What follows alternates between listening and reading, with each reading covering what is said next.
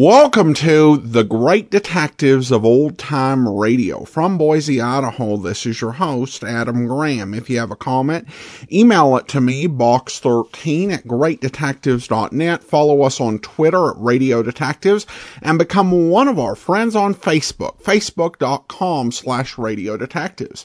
I do want to encourage you to check out some of the other podcasts that we do, including Public Domain Video Theater, greatdetectives.net. And essentially, we bring you 2 episodes a month of public domain videos. Right now, we are doing episodes of Dragnet and also doing some episodes that coincide with our Listener's Choice Countdown. And so if you like old classic television or old movies, I think you'll enjoy it. Just go to videotheater.greatdetectives.net. Other podcasts we do include The war.greatdetectives.net, The Amazing World of Radio at amazing.greatdetectives.net, and Classic Comics podcast at classiccomicsguy.com.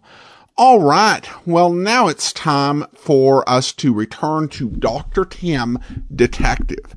Dr. Tim was a 15-minute syndicated series that was targeted towards kids and combined educational messages about health and safety and science with a mystery format. And I actually, even though it was made for kids, I actually really found it enjoyable. We played the 15-minute episodes opposite serial part 5s of Yours Truly, Johnny Dollar. So we'd have a Friday where we'd have part 5 of an episode, and then we'd have an episode of Dr. Tim. And we played Dr. Tim in a period when we had serials of Yours Truly, Johnny Dollar that weren't complete. And so in that case, we would play 2 parts of Johnny Dollar on Monday and then 2 parts on Friday and not play Dr. Tim. And we could do that since there was no ongoing plot thread.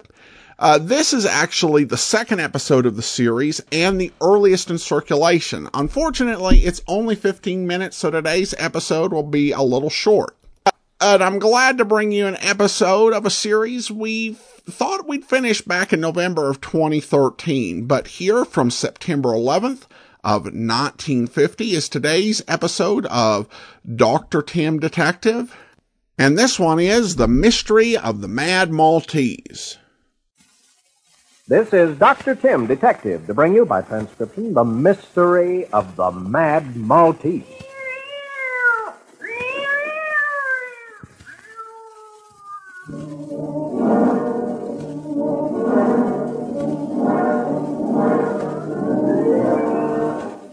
The Mystery of the Mad Maltese is one of the most exciting cases I've ever had anything to do with. You see, a man's life actually hung on the slender thread of time. And that man had disappeared, as completely and utterly as if the earth had opened up and swallowed him. But let me start at the beginning. You see, I'm a sort of combination detective and medical doctor. This particular morning, I was in the midst of a complicated experiment in my laboratory having to do with testing some material for bloodstains. Just as I set the bubbling liquid aside to cool, I heard a commotion outside my window. I recognized the voices of my good friends Sandy and Jill. Jill's my landlady's daughter, and Sandy is one of the kids down the street. Both of them have helped me on a lot of cases.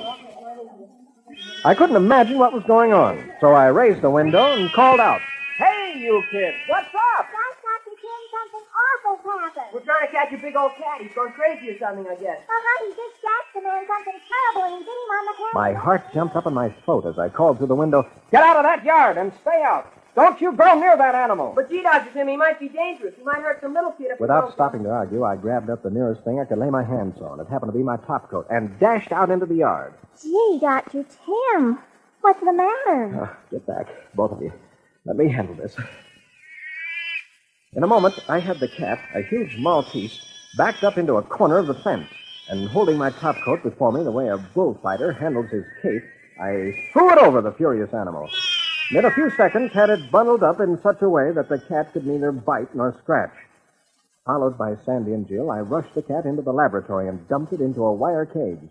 Exhausted, the cat stretched out, white saliva dripping from its rigid jaws. I tossed the coat into a corner away from all of us, and then looked at my hands. There was no sign of a cut or scratch on them. I heaved a big sigh of relief. Jill, big-eyed with fright, spoke first. Gee whiz, Dr. Tim, what's wrong? I'm not sure, Jill, but I'm afraid it's rabies. I'm almost certain that cat is mad.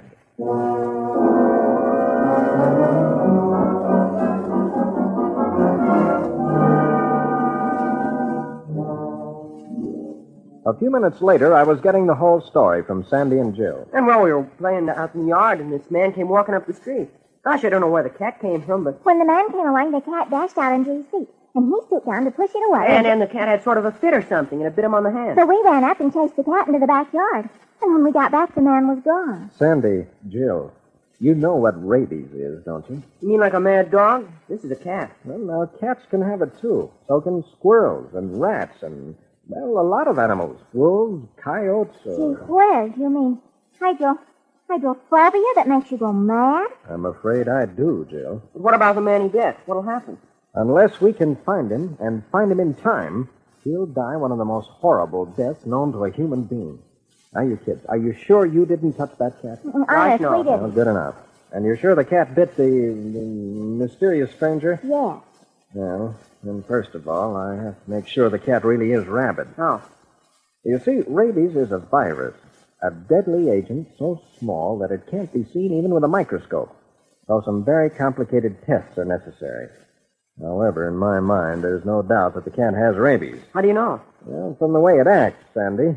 Any animal that bites can always be suspected of having the disease.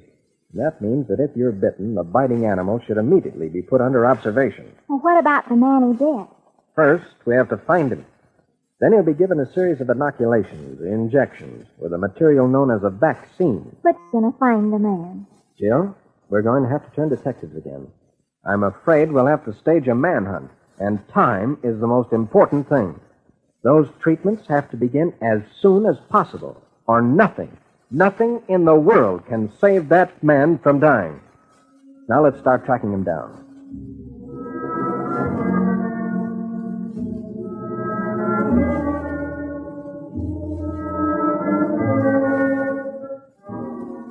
There wasn't very much to go on. Jill and Sandy both agreed that the man was a stranger in the neighborhood. He wore a blue suit, a felt hat, was about 50 years old, and he carried a bag.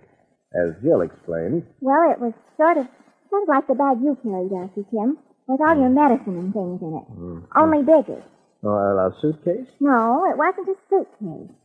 Gee whiz, I wish I could remember more. I remember you said it... An average-looking man of 50 carrying a bag. Not much to go on. But we all got busy. Sandy and Jill and I went all over the neighborhood. We rang doorbells. We talked to housewives, always asking if they had seen anyone who looked like the man bitten by the rabid cat. No one had. That meant he wasn't a salesman or a visitor in the neighborhood or a boarder in any of the rooming houses around.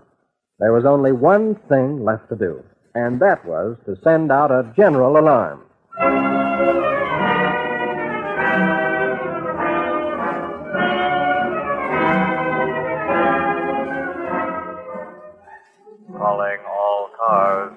Calling all cars. Be on lookout for man bitten by cat with rabies. Will have claw marks on left wrist and hand. Was last seen carrying small handbags in neighborhood of Grant and 11th.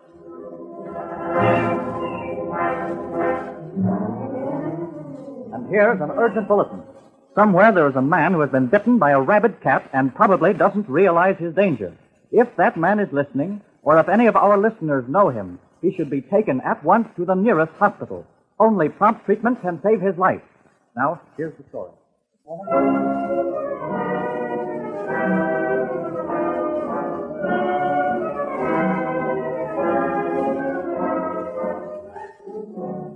Every doctor in town, every doctor in the state was asked to report at once anyone who appeared for treatment of scratches and bites.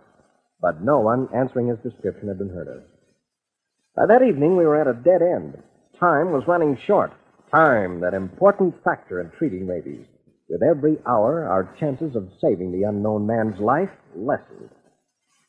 As we sat around and tried to think of some new way to find our man, we were certainly a dejected crew. Gosh, Dr. Tim, you'd think somebody'd be able to locate him. Especially with that statewide alarm out. And I suppose by now the story's gone over the whole country. What did you do with the cat, Dr. Tim? No, the health department came out and got him this afternoon. Are they sure? No. I'm afraid so. It's rabies, all right. Gosh, why'd animals have to go and get things like that? Oh, that's life, Sandy. We doctors have been working for thousands of years to conquer disease, but we've barely made a beginning. Of course, human carelessness has a lot to do with it, too. How? Well, rabies could be completely wiped out if... If what? If people would just use their heads. You see, rabies can be prevented. You mean something could have been done to keep that cat from going mad? Of course. Just in exactly the same way that you and Jill will never get smallpox, because you were vaccinated against it, and because you continue getting vaccinated every few years just as a safety measure. Do they vaccinate dogs and cats, too? Oh, sure they do. In some places, it's the law that all pets which might develop rabies must be immunized. Hey, that's a swell idea. Well, there'll always be strays. But the first thing to do is to stay away from animals you don't know. You don't even have to be bitten to get rabies. What do you mean? If you have a cut or scratch, just handling the animal might infect you. Now, did you notice what I did to that coat of mine that I used to capture the cat? Oh, I did. You wouldn't let me touch it. Then you wrapped it up in heavy paper and... Well, why did you do that? Because the cat infected it. It was hissing and spitting and slobbering all over the coat. And anyone touching those places with a cut or scratch might get the infection. Gosh, we sure had a close shave chasing after that cat. You'll never know how close. Well, kids, getting late. Not much more we can do tonight. You, Dr. Tim? I feel like we sure let you down. Not remembering more about what that man looked like. Yeah. Oh, it can't be helped. I probably couldn't have remembered much more myself, and I've been trained as a detective. Well, I've been thinking there was something different about him, and I don't know what it was. There was something about his clothes, I think. Oh, darn. A vague idea was beginning to form in my head, but it was crowded out by visions of what that unknown man was going to be in for if we didn't find him in a hurry. It might be a week, a month, maybe longer, when he'd begin to feel restless. There'd be an unaccountable sense of terror, irritation. I could almost see it. Something's the matter with me. All that light in my eyes doesn't seem to help even when I pull the shade down. No. I can't open my jaws.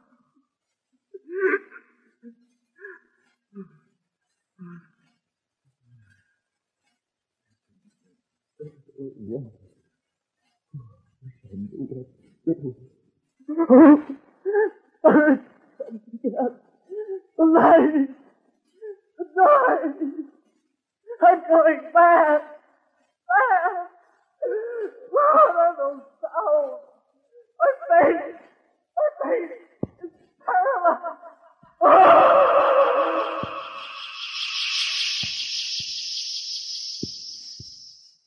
I was so lost in my horror-struck thoughts that I hardly noticed what Sandy and Jill were saying until... No, it wasn't, Sandy. It was sort of an old-fashioned coat. Not like the one my dad wears or Dr. Tim. Well, that's what I meant, sort of.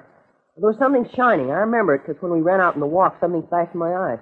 It was on his coat. Wait a minute, Sandy. I think I'm beginning to remember. Buttons, that was it. Brass buttons. Dr. Tim, he had brass buttons. Say? Oh, I'm sorry, kids. Dr. Tim, the man who was bitten, what he wore was like a uniform. Only it wasn't exactly. Now, hold on here a minute. Are you sure? Absolutely. A policeman? I'm sure it wasn't a policeman. A bus driver? No, the brass buttons there. A handbag. Buttons. No uniform cat, though. Handbag. Going out of town, obviously. Buttons.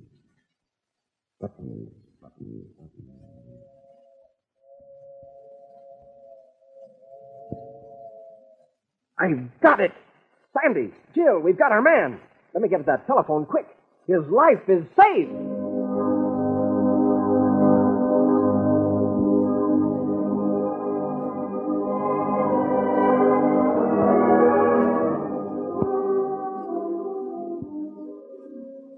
About an hour later, the phone rang. Well, Doc, we've found him.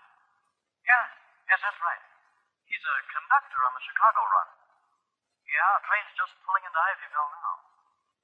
An ambulance is meeting him. He'll be given his first injection inside 30 minutes. Nice work, Doc. And congratulate those kids for me, too. They're smart youngsters. Well, thanks, and so long. That's that. Was he really a railroad conductor? Did they find him on the train? He was, and they did. And a nicer piece of detective work I've never known. It was all your doing, kid. But how did you know? Yeah, I didn't even get hep till you telephoned the railroad station. Well, when you have all the pieces, you can put them together and get a picture. A man in a sort of uniform, as you called it. Brass buttons, a small grip, like a doctor's, only bigger. That narrowed the field down a lot. And then, just as I was beginning to get somewhere, one of those fool accidents happened. One of those crazy things that make all the difference in the world. I heard a train whistle in the distance. All of a sudden I knew. And that's the story.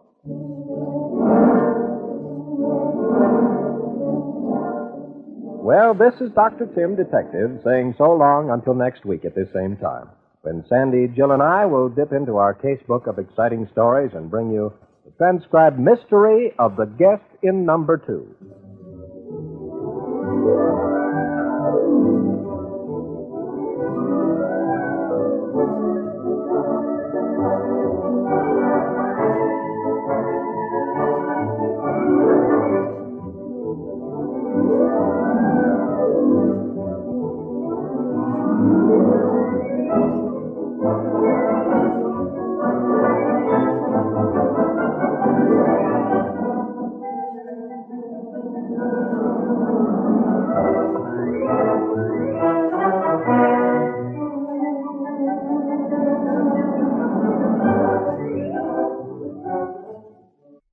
Welcome back. A very educational episode, though a bit light on actual detective work. It just came at the end when Sandy and Jill finally remembered what they needed to solve the case. But still, I thought it a very interesting episode and certainly did what it was intended to. So I hope you enjoyed that. And I do want to thank our Patreon of the day. Thanks so much to Lanny. Lanny has been one of our Patreon supporters since September, and he's currently supporting us at the rookie level of $2 or more per month. Thanks so much for your support, Lanny. And we will be back tomorrow with Rocky Jordan, and then next Tuesday, a previously uncirculated episode of Richard Diamond. You won't want it. In the meantime, send your comments to box13@greatdetectives.net. Follow us on Twitter at Radio Detectives and become one of our friends on Facebook, facebook.com/Radio Detectives. From Boise, Idaho, this is your host, Adam Graham, signing off.